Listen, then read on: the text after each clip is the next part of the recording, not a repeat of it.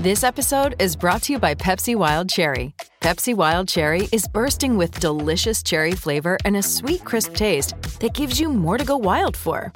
Getting wild may look different these days, but whether it's opting for a solo Friday binge watch or a big night out, everyone can indulge in their wild side with Pepsi Wild Cherry. Also available in Zero Sugar.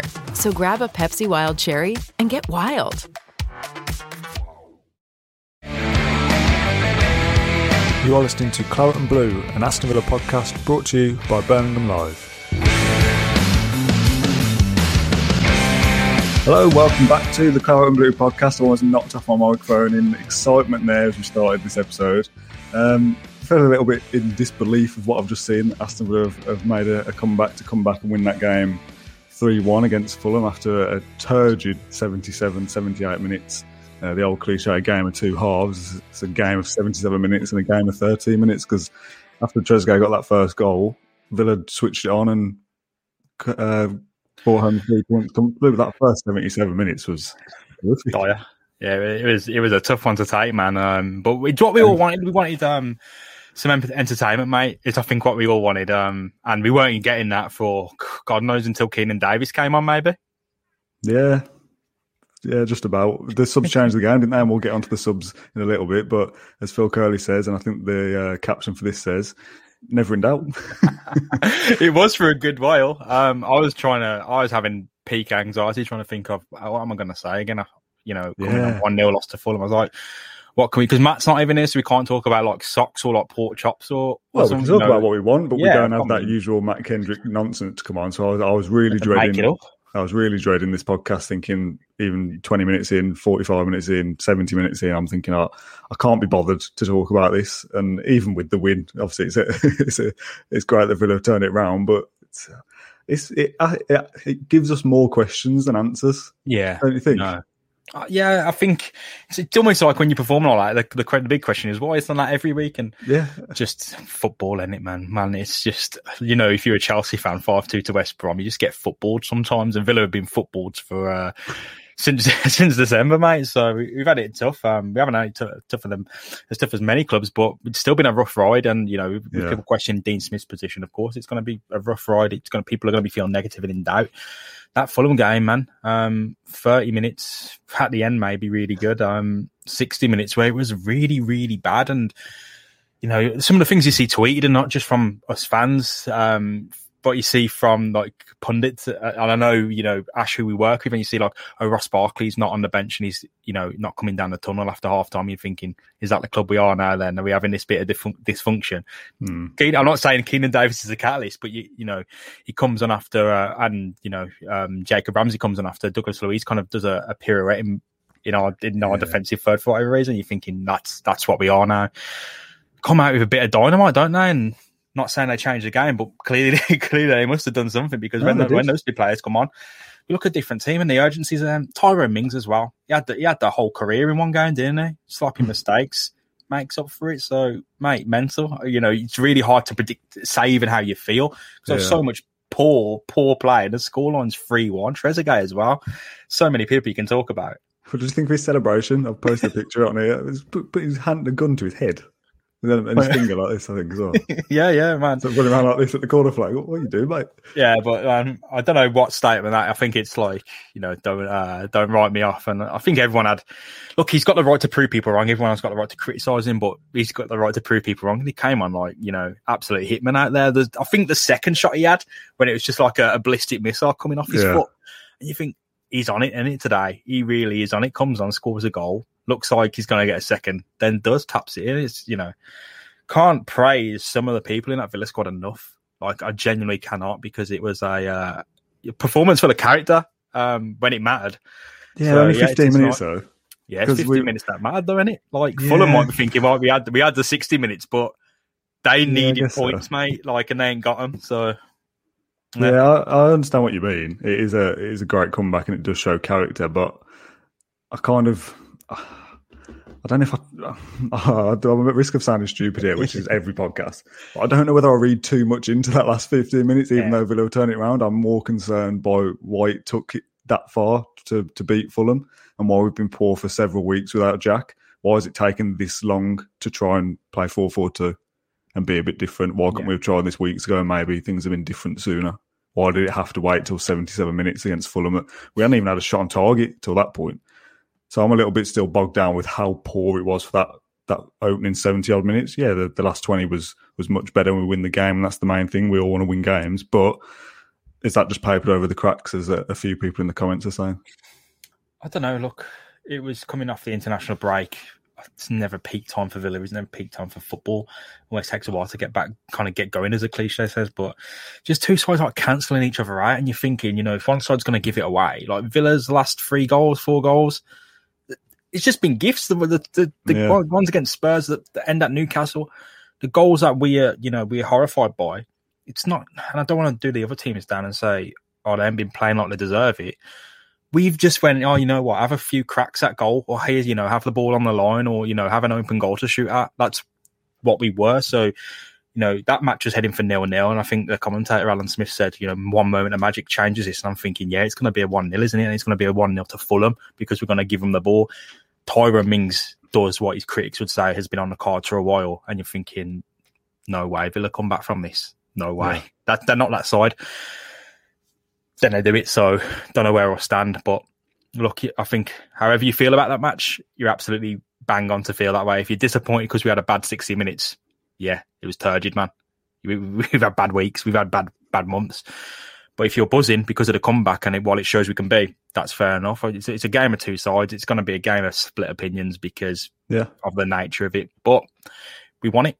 We won it and we wanted it. Let's go through things in chronological order then. 3:30 this afternoon. No Jack Grealish in that starting lineup graphic that Villa posted on Twitter. There's a few rumblings on Twitter this morning that he wasn't going to be in there from people that seem to get things right every so often. So semi-prepared for it anyway, but you never think until the club confirm it is when we'll deal with it. Then you get people saying, why can't Dean Smith just be honest with us? Why can't he just say yesterday, yesterday's press conference saying, Fulham, he'll play 99% sure and all the rest of it. And then you get round today, he doesn't play and everyone goes, why are we being lied to? I just want Jack to play. I want to be told the truth. When will we hear the extent of Jack Grealish's shin splint injury and all the rest of it? As far as I'm concerned, he trained this week, was okay, had a bit of a reaction yesterday, wasn't fit enough to play. Yeah, I think... There's no lying. Yeah, it's like you want to think...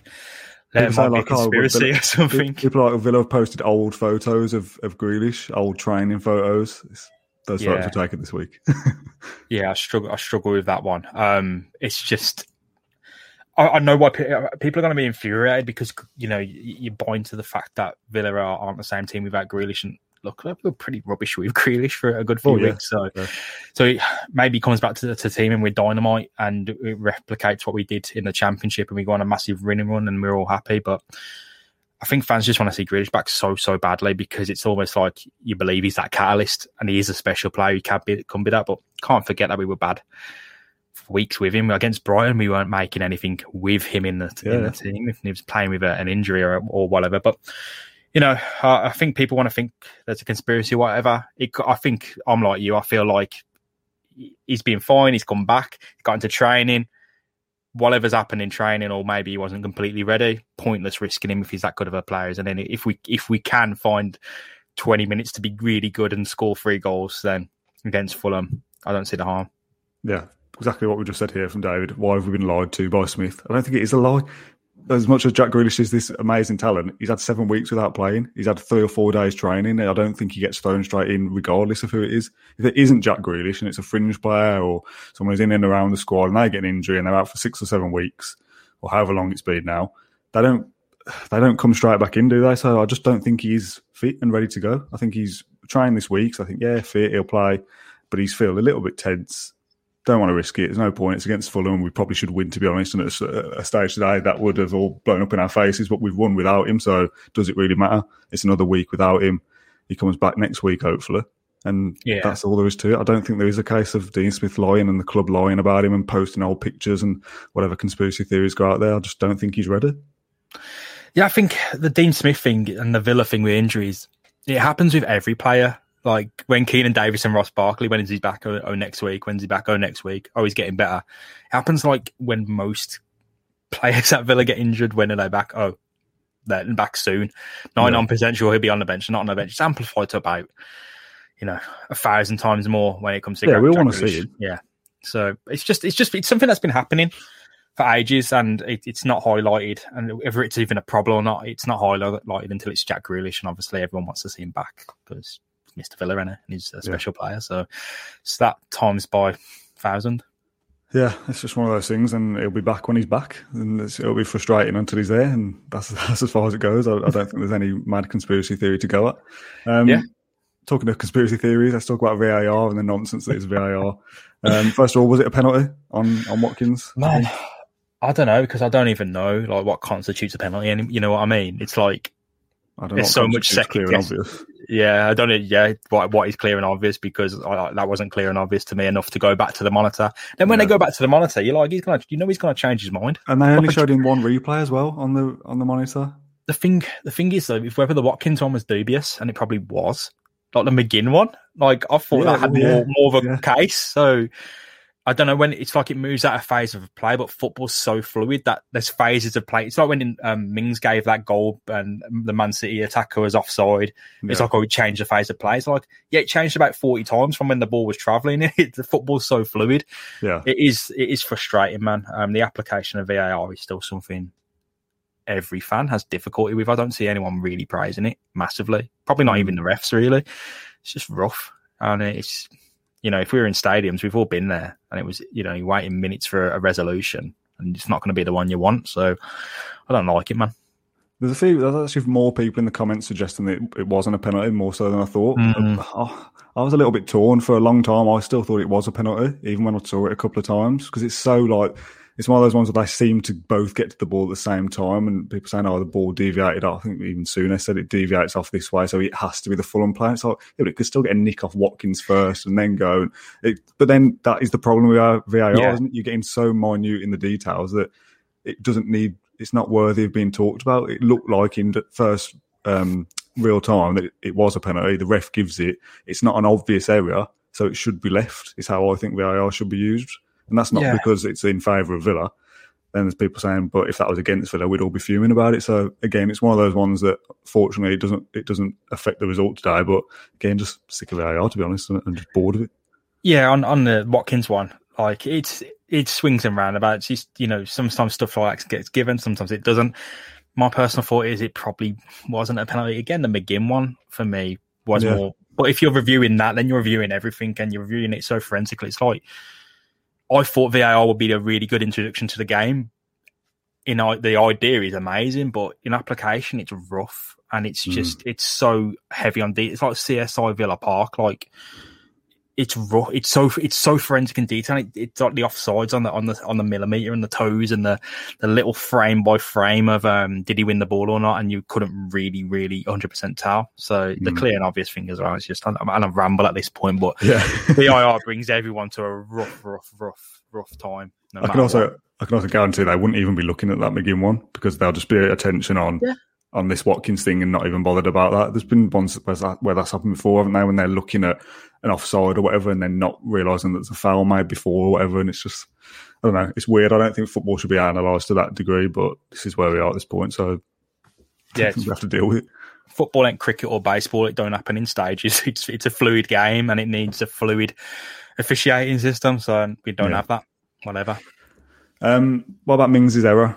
The goal that was conceded was poor, wasn't it? Yeah, it was bad. Again, his critics, people who've been, they see some of the kind of almost nonsensical stuff he does sometimes when he's out of form, especially, and think, you know what, he's gonna chuck a game away for us one day if he hasn't already. And it happens, and it comes up, and it's like he can't defend that. But what you can appreciate is the bounce back from it, the resilience to kind of go, you know what, I have chucked the game away, but I can get a new game going in the next half an hour.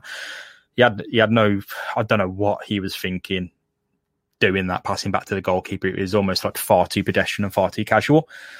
But the bounce back is what I'm more concerned about. You're going to make a mistake. Villa are going to make mistakes. They're a young football team, and they're an improving football team. It's how you bounce back from that, Dan. I think is what defines you. Are you going to be characters? Are you going to strop and go, right, I've given the game away, we've lost this one now. That's on me. I'm just going to have a episode about it. Or are you going to do what he did and get yourself in silly positions to make something happen somewhere where no centre back should be almost? Yeah. And he cuts it across, and he makes up for it by being determined to make up for the mistake. So full credit to him for that, because look, I don't think we'd be where we are without Tyrone Mings, especially in that match. We wouldn't have conceded if he wasn't so casual. But he gives us the catalyst to improve and get on. So not happy about the mistake, but I really am happy with how he got back into the game, mate. Kind of flip-flopping all over the place here. There's ones where we've done these before where we've lost a couple of games and people start saying, oh, forget Europe, just stop talking about it. And to an extent, yeah, I'm a little bit sick of it. And then I see the league table and realise we're only 5 points off that little cluster of teams on 49 points, I think they are, and we're on 44, possibly 45. My post-match live brain isn't into gear at the moment, but we're not a million miles away from European spots. So part of me is like, yeah, I'm sick of talking about it. I don't think Villa will get there. They certainly, at this point, they're definitely not ready for it, but obviously there's a summer window before now and next season and potentially Europa League anyway. But there's people in the comments saying like, oh, the European tour's back on. So I don't know whether people are just being a little bit, sarcastic and, getting carried away with the win and all the rest of it, or people do think, well, yeah, it's 5 points away and it could still be done. Simon Hudson, Europe's still on, there's a game in hand as well. And what do we think about Europe? It's not impossible, but the way Villa are, up until the 77th minute today, we'd be going, no chance Villa are going to fall off a cliff and finish around mid-table, and that'll be that. But Jack Grealish should come back hopefully soon. If Villa do get, 9 games left, if they win 5 of 9, there's a decent chance they would get into Europe. It's not impossible. No.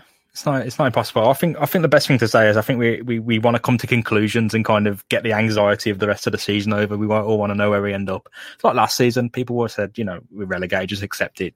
Don't believe we're going to stay up, because they want that they want to cut the cord of that anxiety. But just enjoy the ride. Wherever we end up, it's enjoy it. If we get to Europe, we get to Europe, and that's fantastic. If we don't, whatever. We don't need to we can make those predictions, but we don't need to hang our hat on it now. Be fluid, and if just enjoy the ride. If we get into Europe, that's fantastic. If we don't, we've certainly done a lot better than last season. I know people are sick of that line, but the proof will be there. So let's see. Don't worry about it. If Villa can do that, then ideally they can pick up the pace a bit earlier on and save us the trouble.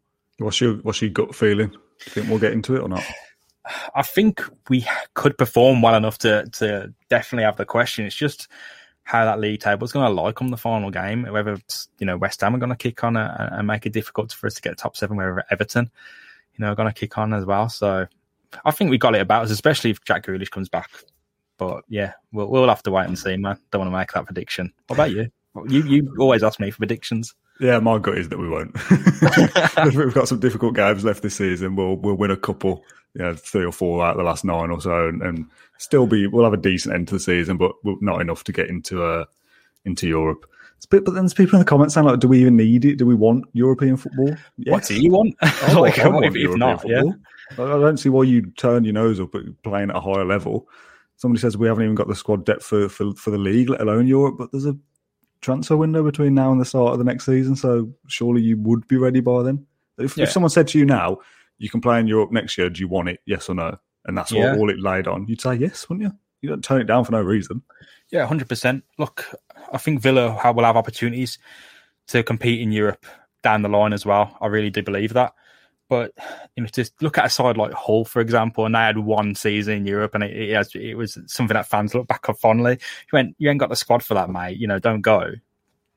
You want that. You want every chance to go to Europe possible, and that applies for smaller sides, mid-tier sides, and big sides. You want to go to Europe every season, regardless. It's also more likely you keep players like Jack Grealish if you're playing in European competition. If people are commenting, and this is just a live free-flowing debate at this point, if you're one of the people that's saying you don't want Europe next season, give me a reason why as well, and we'll come back to it. I'm genuinely interested why you wouldn't want European football next season. Dean says, I want to enjoy football in the Premier League first. Why Europe when we can't even beat the City, United and Chelsea's? But then next season you might beat City, United and Chelsea and go on and beat teams in Europe as well. Do you know what I mean? It's next season. Why? I don't know why you'd turn it down, but I'm intrigued to see why. You can only grow by facing different types of opposition and playing in different tournaments and succeeding not just in England, but, elsewhere. So I get the depth thing, but as you said, we have a transfer window. I want to get better in the Premier League first, but they're not mutually exclusive, though. You get better in the Premier League, you're going to finish in Europe anyway. So the only difference is, I get it. I get the concern about getting relegated and finishing in Europe by winning a cup. We want those European nights. We want that European success. We want to travel Europe when that's allowed again.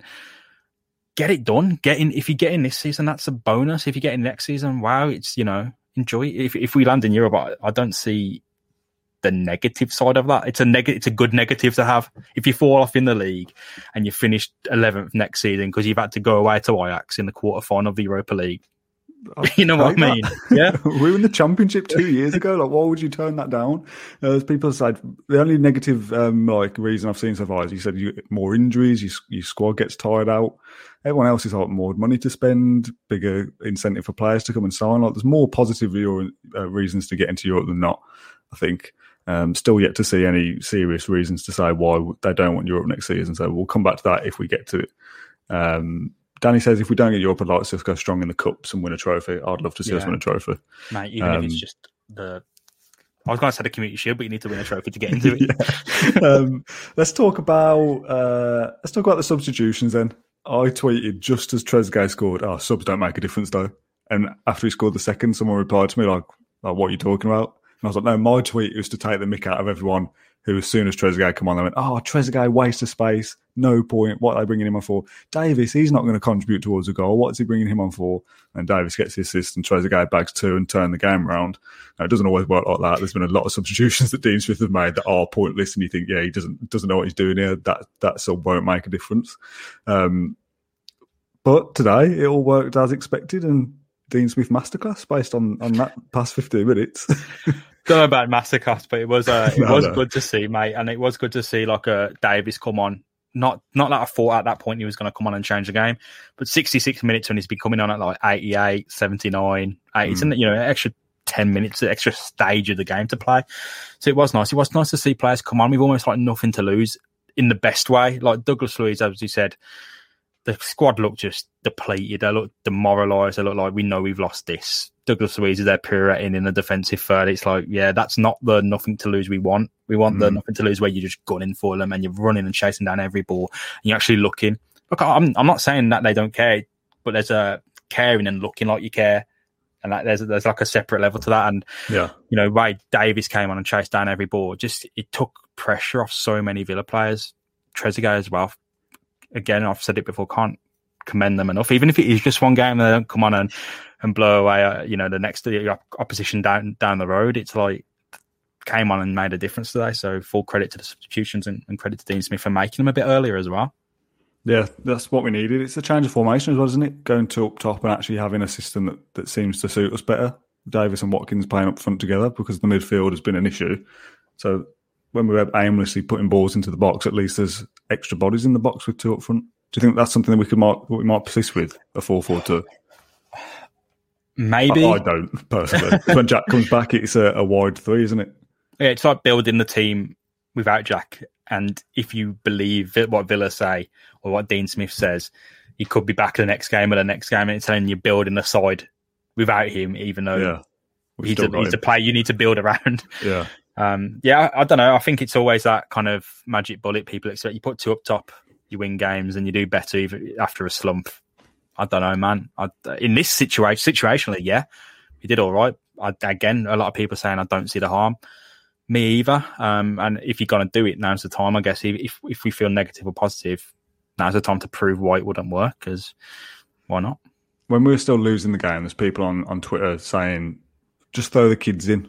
We've got nothing to lose now. Yeah. We're not going to go down. We're not going to get into Europe. What's the harm in playing the kids? Do you see? I mean, as we've said before, there's still a slight possibility we'll get into Europe. But is it a stage of just chucking more kids in? Because I don't know how I feel about that. It comes around as a cliche with every club towards the end of the season when they know they're probably going to be mid-table. We've spoken about this before. We work on other clubs. I do a lot of stuff for Stoke City in our area.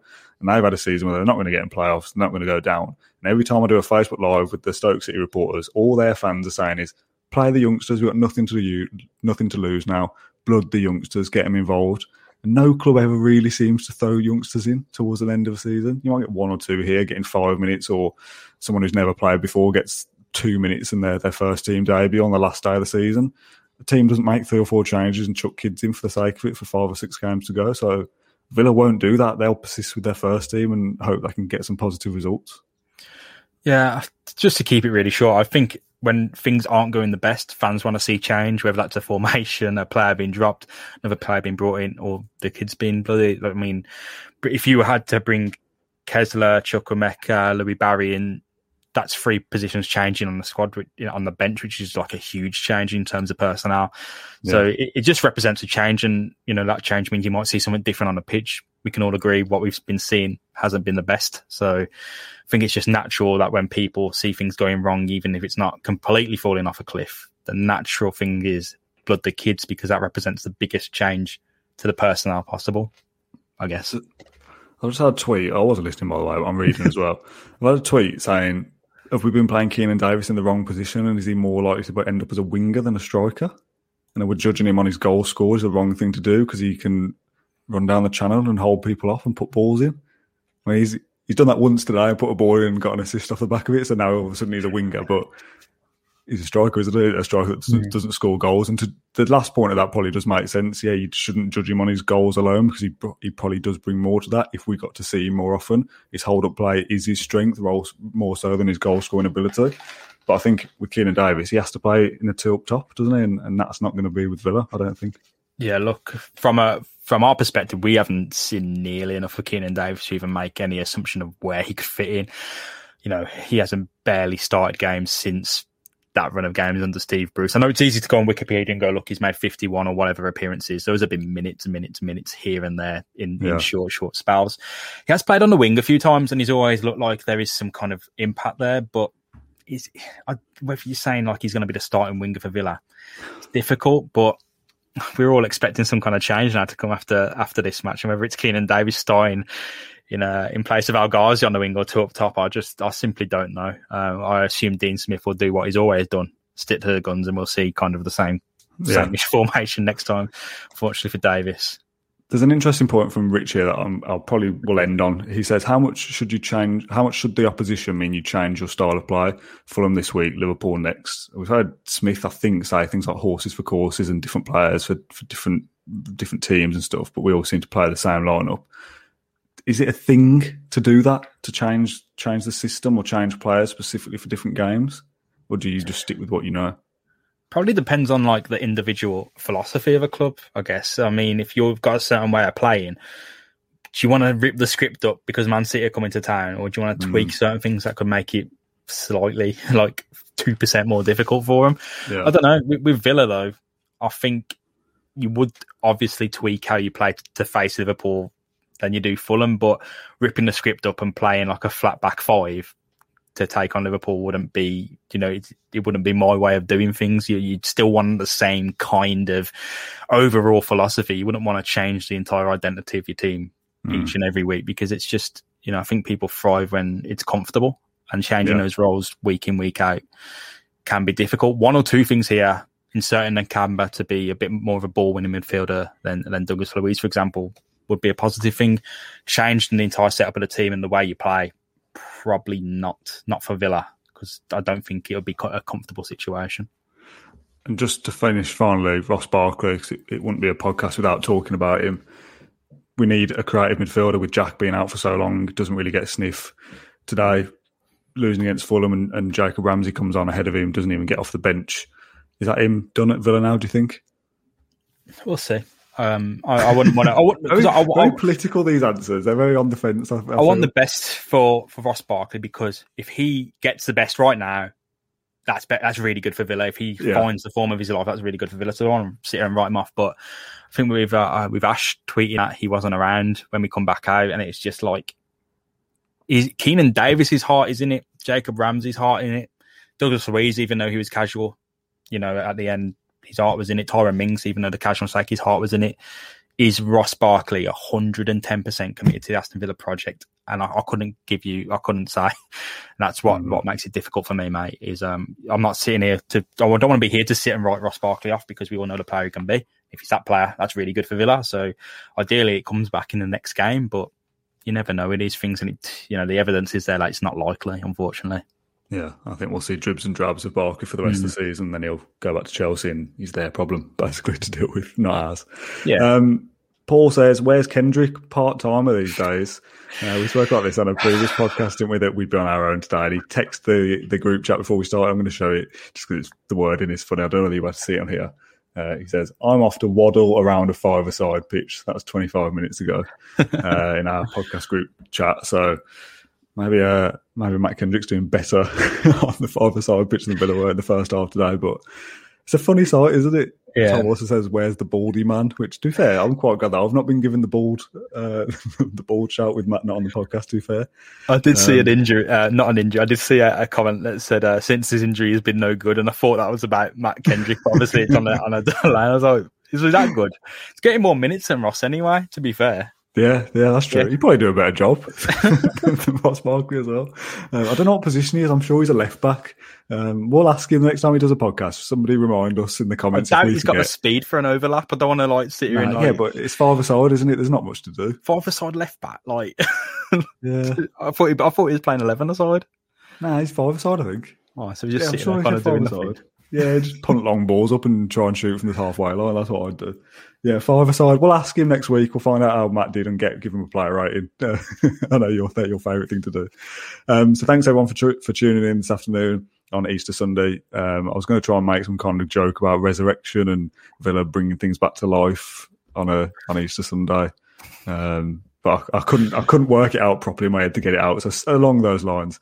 But yeah, thanks, James, for joining me. Thanks to the almost 500 people watching this live on Facebook and YouTube this evening for tuning in. We do appreciate it.